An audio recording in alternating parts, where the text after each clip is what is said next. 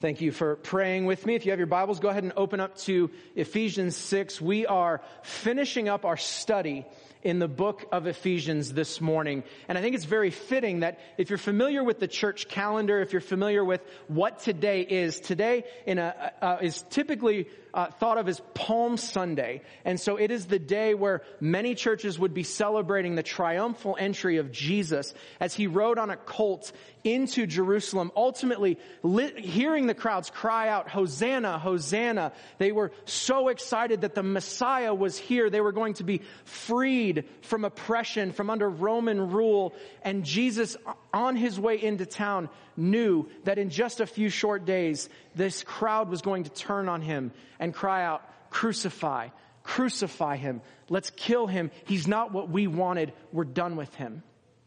That is typically what you would see on a Sunday morning today, on Palm Sunday. I think it's very fitting that in our rhythm of studying books of the Bible, this morning we come to the close of Ephesians and we're finishing up this armor of God that we started last week, looking at how Paul has been writing this letter to this group of believers, encouraging them to really embrace their identity in Christ. And how when you have an identity rooted in Christ, it changes everything about your life. It changes how you think. It changes how you talk. It changes the way you work. It changes your relationship with your spouse, with your kids, with your boss or your employees. Everything is different when you have an identity in Christ. And he started the letter out saying that you are now chosen before the foundation of the world. You are sons and daughters. You have been adopted into God's kingdom. And yet, as he's drawing this letter to a close, as he's writing from a prison cell, he has no choice but to acknowledge that while there's much that is different and beautiful, and we have this great expectancy of Jesus returning, life is still hard. There's still battles and struggles and temptation. And so last week we looked at how we live in this reality of the already but the not yet of God's kingdom. That yes, we are adopted sons and daughters, but we anxiously await our returning King. And in the meantime, we find ourselves caught in this world with battles and hurts and struggles. And we saw that Paul was calling us to be equipped with the armor of God. And so this morning what we're going to do is we're going to look at, as Paul finishes out this letter, an extensive list of what is this armor that we're supposed to put on? What does it do and how does it help us in the battles we find ourselves in? And so if you have your Bibles, in Ephesians 6, we're going to pick up where we stopped last week in verse 14 as we look to be equipped for the battle we find ourselves in. Let's read verses 14 through 17. Paul says, "Stand, therefore, having fastened on the belt of truth and having put on the breastplate of righteousness, and as shoes for your feet, having put on the readiness given by the gospel of peace. In all circumstances, take up the shield of faith with which you can extinguish all the flaming darts of the evil one. And take the helmet of salvation and the sword of the Spirit, which is the word of God." We'll pause there for a little bit as we look at what do we need to be equipped to fight these battles that we find ourselves in. The first thing is we need the armor of God. And this armor, Paul says, is extensive, but he starts out saying what has been a recurring theme as he's closing this letter, that as followers of Jesus, it's our responsibility to stand. That God does not rescue you out of darkness and into light so you can sit on the sidelines. You are called into service in God's army, and your job is to stand. In light of last week looking at who is our enemy, it's not one another. It's the spiritual forces over this present darkness and the cosmic powers and the rulers and the authorities, that we don't struggle with each other. It's not flesh and blood. And so because of that knowledge, we now know who we fight against and we can stand. And we have to fasten on, he says, the belt of truth. Now, it's important for us to know Paul is painting a very vivid picture for the church at Ephesus. He wants them to see this armor. And so he's using Roman militia words. And so when he says, having fastened on the belt, he's drawing them into a very common sight in their city, which would have been a soldier ready for battle. And a soldier symbolized that he was ready to fight by fastening on his belt. It was the last piece of armor that would go around their waist and tie everything down tight and secure all that they had put in place. And so he's encouraging these Ephesian believers to fasten, to get ready for battle. Because if a soldier wasn't ready for battle, his belt would not be on. It might be on their shoulders. They might leave it at home. It was a symbol that I'm ready to fight. When their belt was fastened, you knew, don't mess with that soldier. He's ready to go. And he's saying, believers, you need to fasten on the belt of what? Of truth. And so we have to ask ourselves, what is truth? We live in a day and an age where truth is, I believe, wrongly professed to be relative. That you can have your truth, I can have my truth, and we can coexist, and that's all fine and good. And I would say that's a scheme of the enemy, which we talked about last week. That's a lie. And so what is Paul talking about when he says that you put on this belt of truth as we're looking to be equipped with the armor of God? Well, he answers this earlier in Ephesians. He says in Ephesians 1, verse 13, in him, in Jesus, you also, when you heard the word of truth, the gospel of your salvation, and believed in him, you were sealed with the promise of the Holy Spirit. And then in Ephesians 4, he continues to expound on this idea by saying we are to put on the new self, created after the likeness of God in true righteousness and holiness. And so Paul has combined throughout his letter to the Ephesian church this idea that what is truth? Truth is the word of God. It is the rhema. It is the gospel of Jesus Christ. That he is the sinless Son of God that lived the life you and I could not live, died in our place for our sins, went to a very real grave, spent 3 days in the grave, and then conquered sin, death, walked out of the tomb, and the tomb is empty. That is truth. But he also ties truth to righteousness. And one of the things that I think Paul is doing as he's closing this letter is not just encouraging the believers in Ephesus to have a confidence when they go into battle, but also a confidence in the Word of God. Because as we go through this, we're going to go back and see how Paul is using Old Testament language and Old Testament prophecy to encourage the believers to be equipped for battle. And so if we go back to the book of Isaiah, and we look at Isaiah 11 verse 5, prophesying about the coming Messiah, Isaiah writes, righteousness shall be the belt of his waist, and faithfulness the belt of his loins. We have the gift of hindsight. We have the gift of being able to look at the Old Testament. And this is what Paul is trying to do for the church at Ephesus, is say, let's go back and read the Old Testament. Let's go back to the book of Isaiah and look at it in light of what Jesus came and did. And so when Isaiah said, one is coming who's going to wear righteousness as a belt around his waist, and he says we are to put on the true righteousness of Christ, that truth is this gospel message that Jesus is the only righteous one, the sinless Son of God. That is at the core of our being. If we are to be equipped for battle, we need to have at the center of us the knowledge that the gospel is true, that Jesus is who he said he is. He did what he said he was going to do, and he's coming back. That equips us to go into battle. And what I want us to see as we go through this armor is that this armor, again, we talked about this a little bit last week, it's God's armor. He gives it to us. And as Jesus was riding into town on a colt, listening to the crowds cry out, Hosanna, Hosanna, he had on this armor.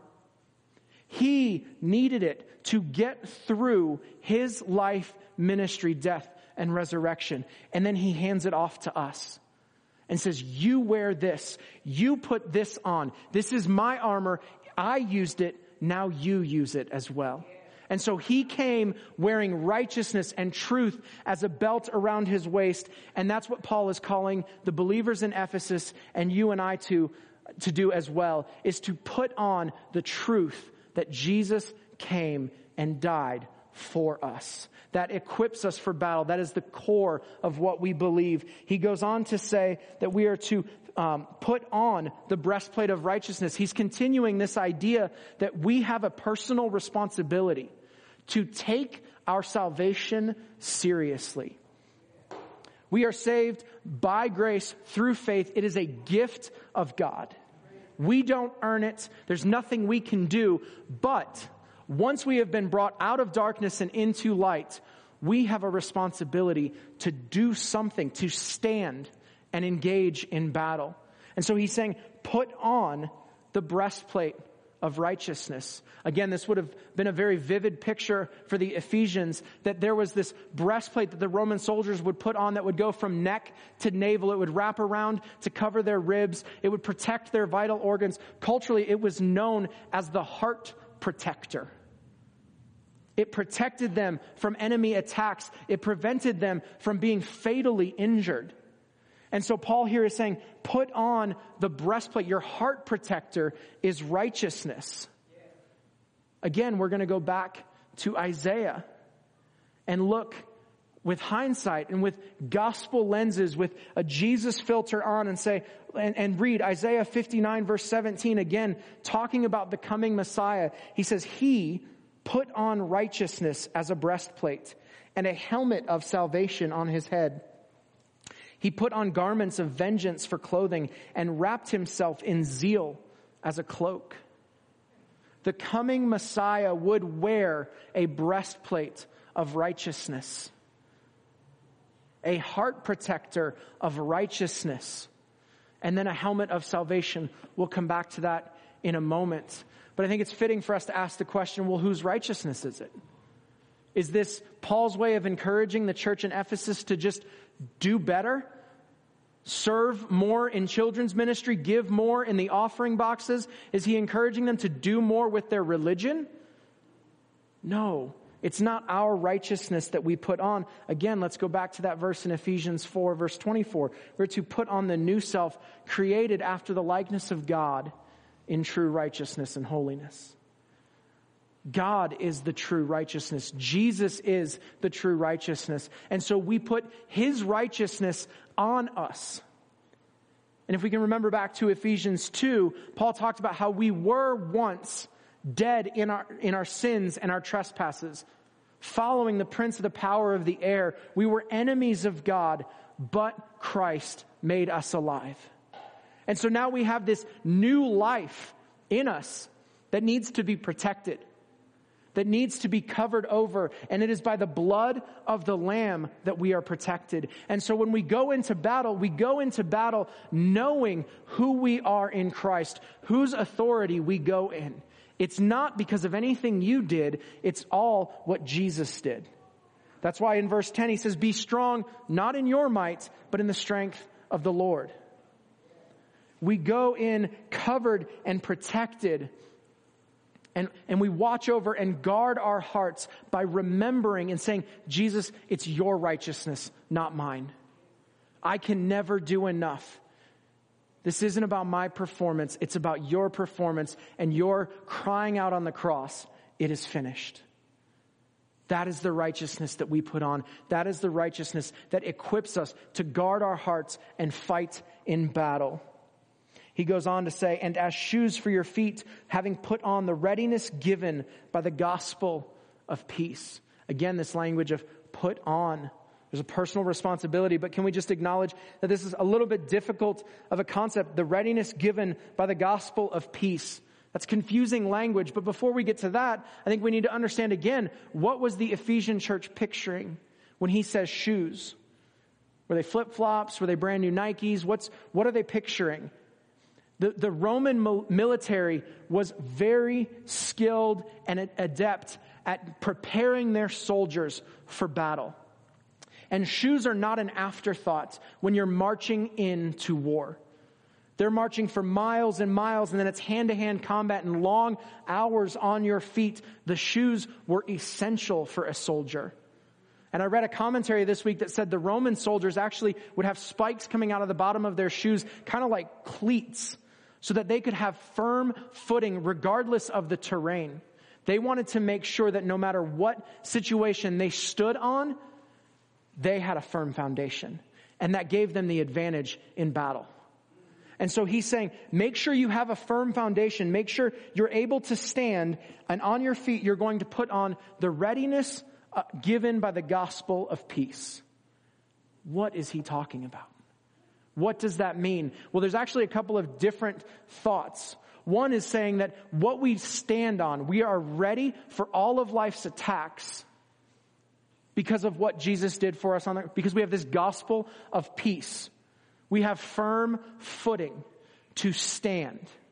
That's what Paul is saying. He's saying your foundation is secure when you know this gospel, this good news of Jesus, and the peace that you now have with God through Christ.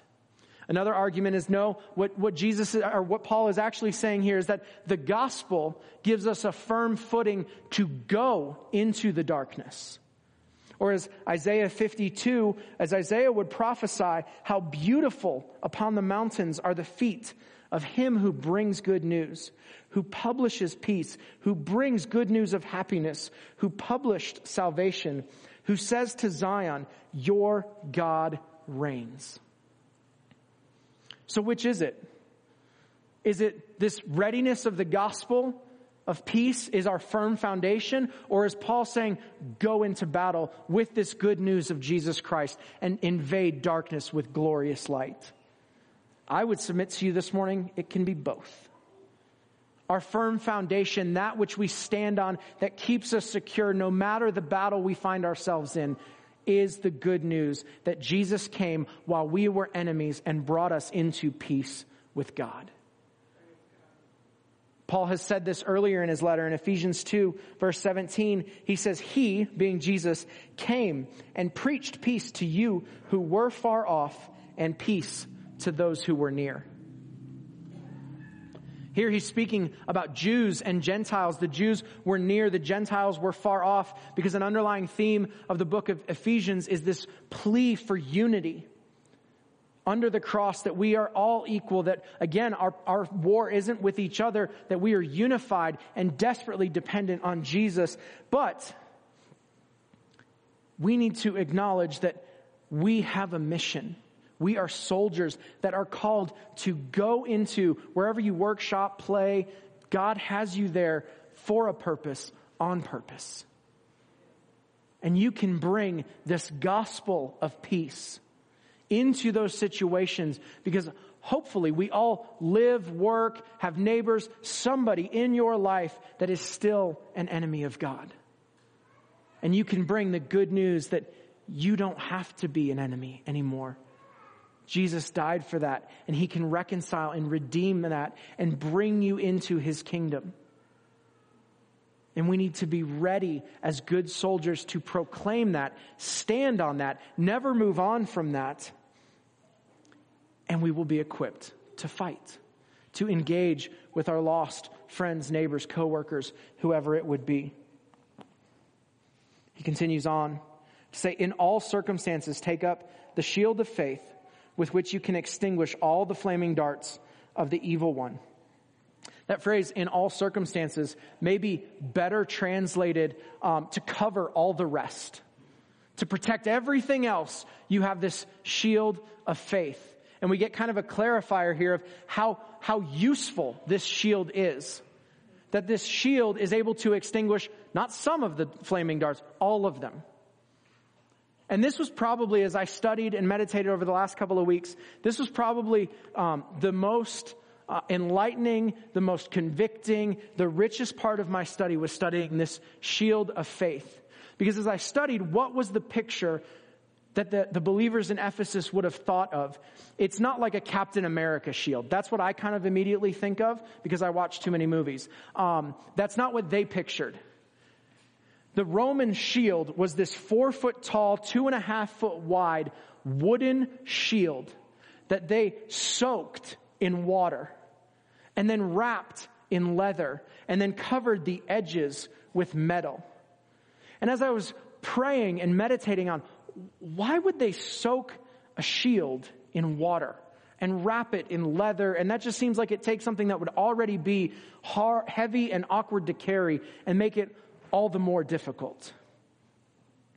But you know, Rome wanted to conquer the world. And they trained their soldiers to adapt and learn from battlefield situations. And so I have to believe at some point in Rome's history, as they were conquering the known world, they had taken dry wooden shields into battle and been shot with flaming darts. And if you've got a dry piece of wood and you get hit with fire, you don't win that battle. That does not go well for you. And so they'd learned and they'd adapted. They said, you know what, if we soak these in water, and then if we cover them in leather, and then we cover them in metal, the enemy will be able to see us coming, and they will know your darts aren't going to work anymore. And as I was praying through that and reflecting on that, I was challenged about my faith, because Paul takes this imagery of a shield and says, this is your faith. Is my faith growing and maturing from battle to battle? Is it allowing me to maybe I stumble and fall, but I learned something, and now the next time I'm hip to the schemes of the enemy, and I'm not going to fall into that again. The second thing that really jumped out at me as I was thinking about this imagery of a shield, when you imagine two armies marching towards each other, and they're advancing to the battlefield, is the first thing you would see as you head towards your enemy their breastplate or their belt or their sword, even their shield, if you're talking about this huge, massive thing, or their helmet? No. The first thing you would see is a wall of shields coming at you. And what I feel like God just kind of challenged me with, that I'm going to submit to you guys this morning, is that our shield, our faith, is to go before us and be on display for all to see. And if I can just be transparent for a moment, I think I'm far too guilty of taking my shield, my faith, and saying, you know, I don't want to be an inconvenience or a burden or have an awkward conversation with anybody. So I'm going to take this shield and I'm going to put it behind my back so people don't have to see. It doesn't have to be an awkward conversation. I'm just going to keep that between me and Jesus. And yet the imagery here that Paul is painting, that the church in Ephesus would have seen, was that your shield is way out in front for the enemy to see, for all to see. And you know what? As I was thinking about this 4 foot by 2 foot thing that's massive, when you lift it up, you know what? It's awfully hard to see through that. You have to walk by faith. You have to operate by faith. If you're going to go into battle, you need to walk by faith. And God has had my family on a journey for about the last year and a half or so, where He's teaching us how to walk by faith. And I want to give grace here. It is super easy to stand up here and say, walk by faith. It is so difficult to do. It is so scary to not know what's on the other side. But the more you step out in faith and you put that shield saying, you know what, I know what is true. Jesus, you are righteous. You are, and I'm going to trust you, and I'm just going to take a step. And then you watch God show up and you feel protected and you feel ready for the battle, and then you take another step. God will grow and mature your faith as you put your faith out in front. Letting others and the enemy know, I don't come in my own authority. I fight for the King of Kings. He goes on to say, take the helmet of salvation.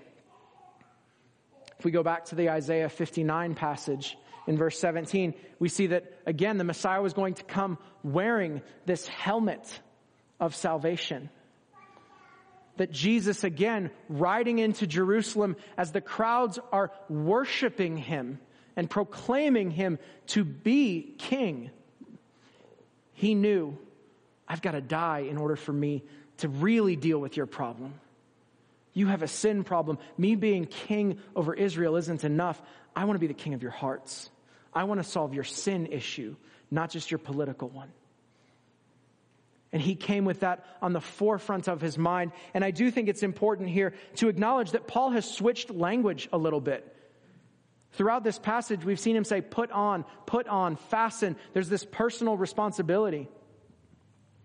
Now he's switched. And when it comes to the shield and it comes to the helmet, we're told to take.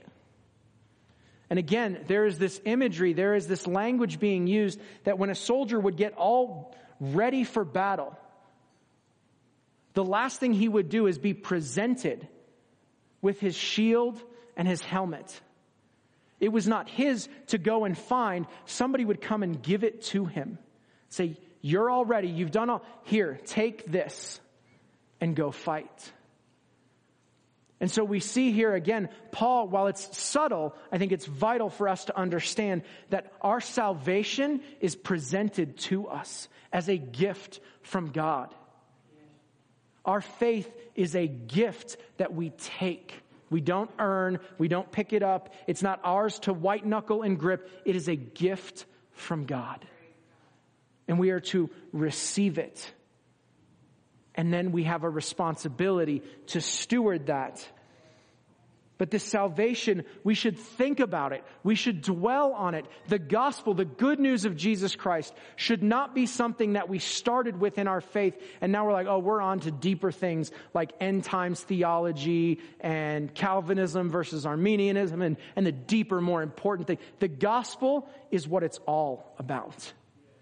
And we should constantly be reminding ourselves that we were enemies of God. But Jesus made us alive. We don't move on. We need to remember. And this helmet of salvation then protects our minds. The battlefield that is our thoughts. If we dwell on, we have been saved by grace. That equips us to take thoughts captives, to enter into temptation and struggles and trials and have victory. The last piece of the armor that we see here is the sword of the Spirit. He says, which is the word of God. Last week we looked at Revelation 19 and we saw that our coming king, that Jesus is going to return. This time he's not riding on a colt. He's coming on a white horse. And what was coming out of his mouth?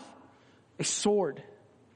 And one of his many names in that verse 11 through 16 passage in Revelation 19 is that he is called the Word of God.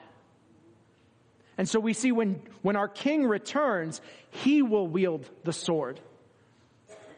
But in this life of the already of our salvation, but the not yet of God's kingdom, it is our responsibility to go to battle and wield our swords, which is the Word of God. But that only can happen if you know the Word.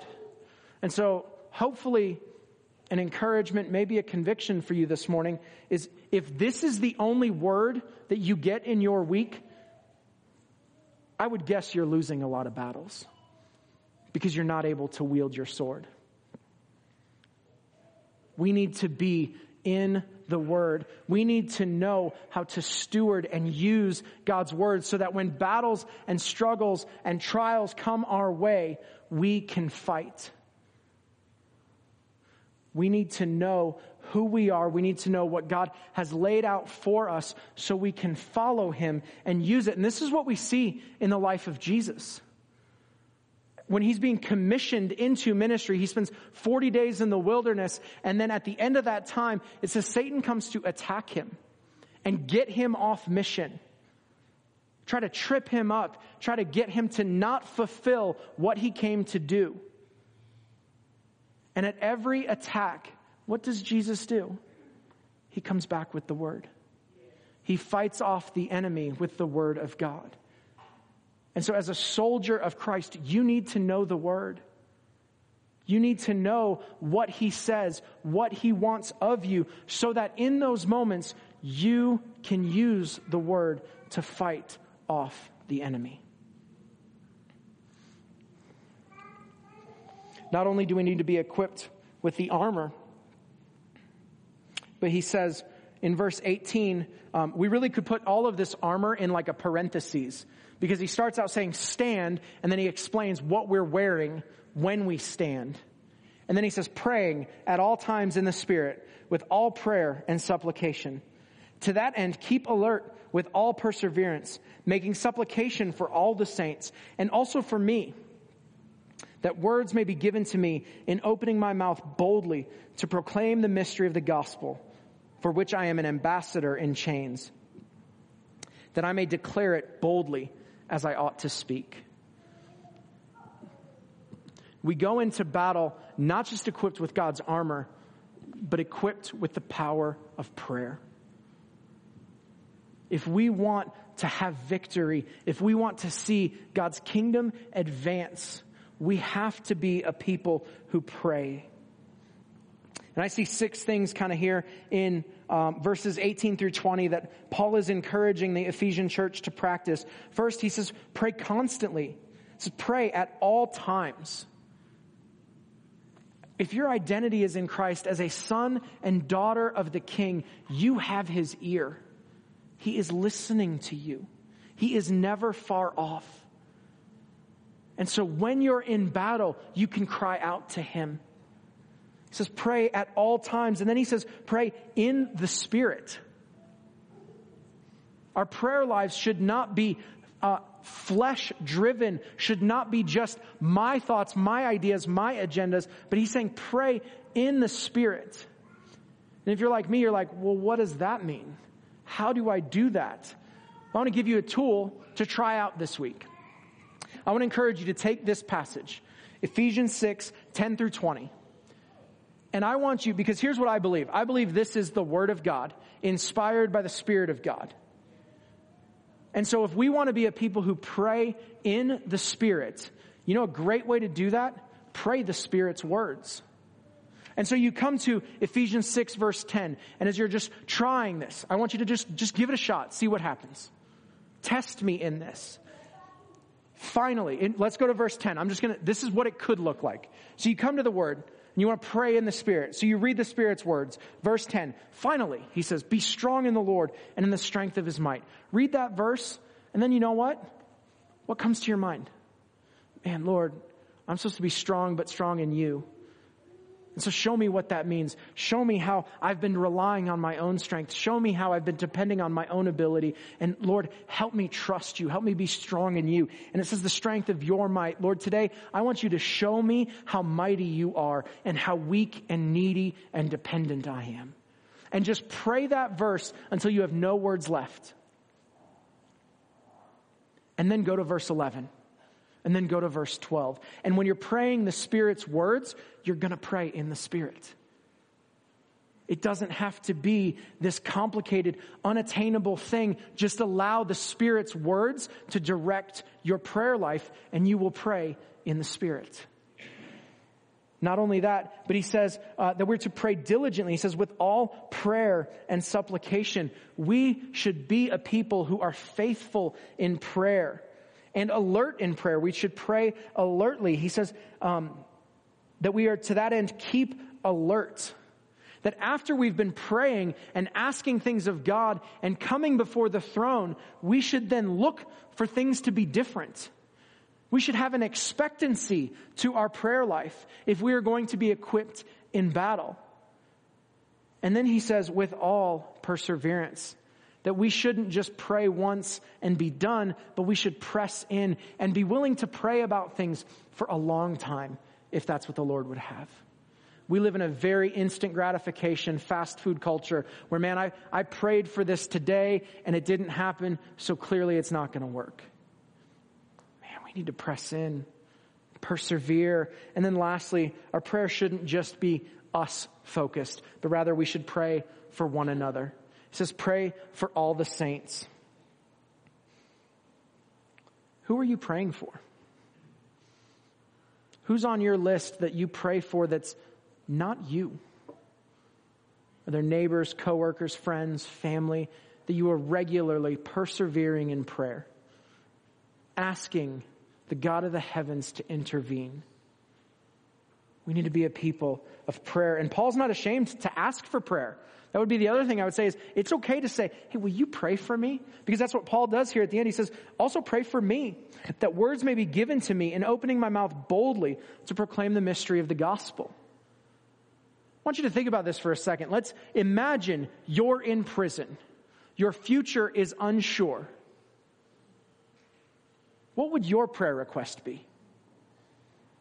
And if it was me, I'd be like, I'd like you to pray for a not guilty verdict or a sleepy guard and loose chains so I can escape. But that's not what Paul prays for. That's not what Paul asks for prayer for.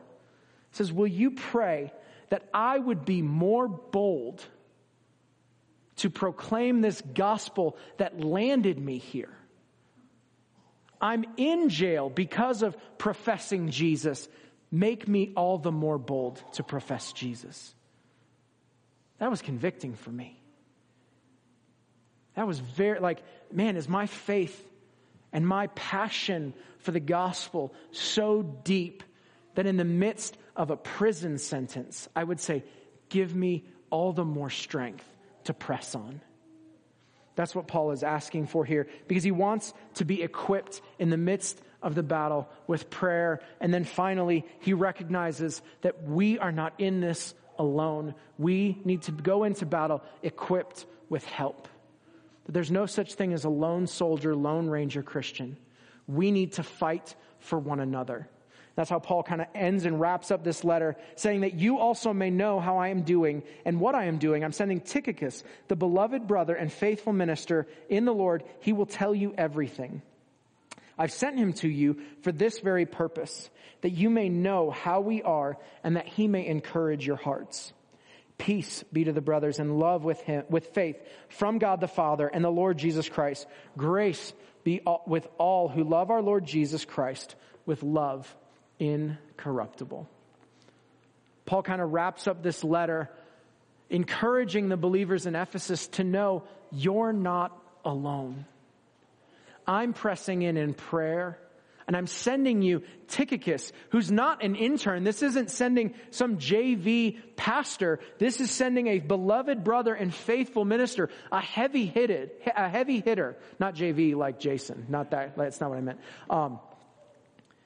He's sending a rock star to the church in Ephesus. That would be like sending JV.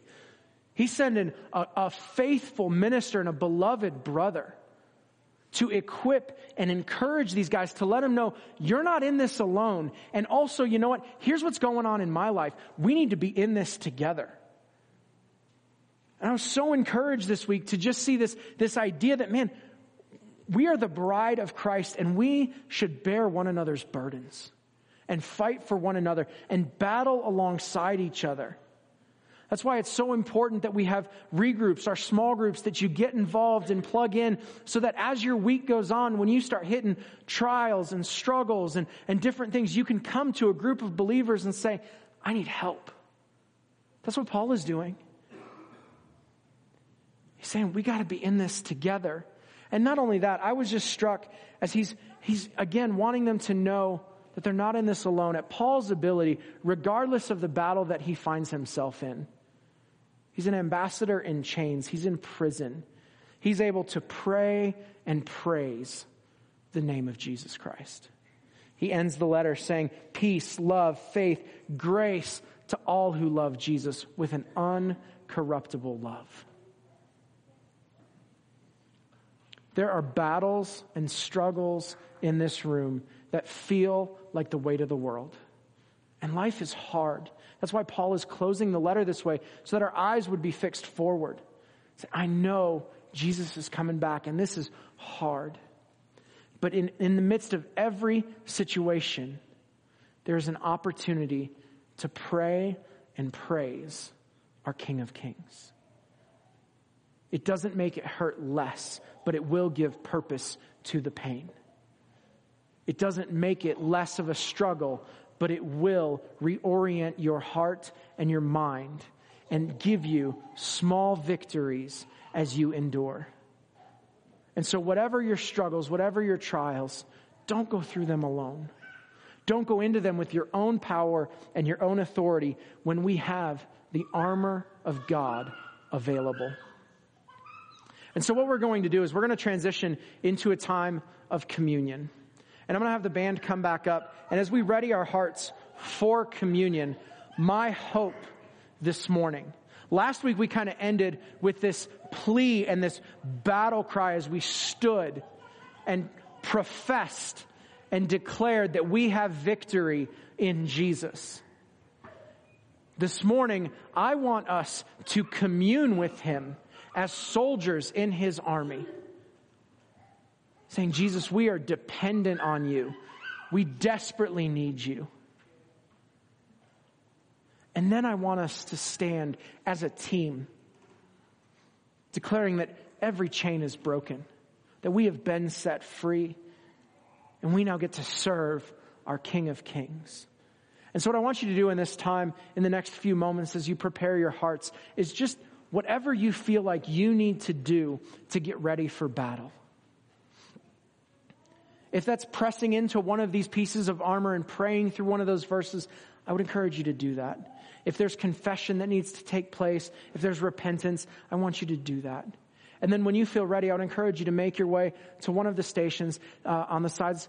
Take the cracker representing his body, dip it in the juice representing his blood. And then we can come and as a team cry out in battle that Jesus has won, that he's our righteousness, and our victory is in him. Will you pray with me?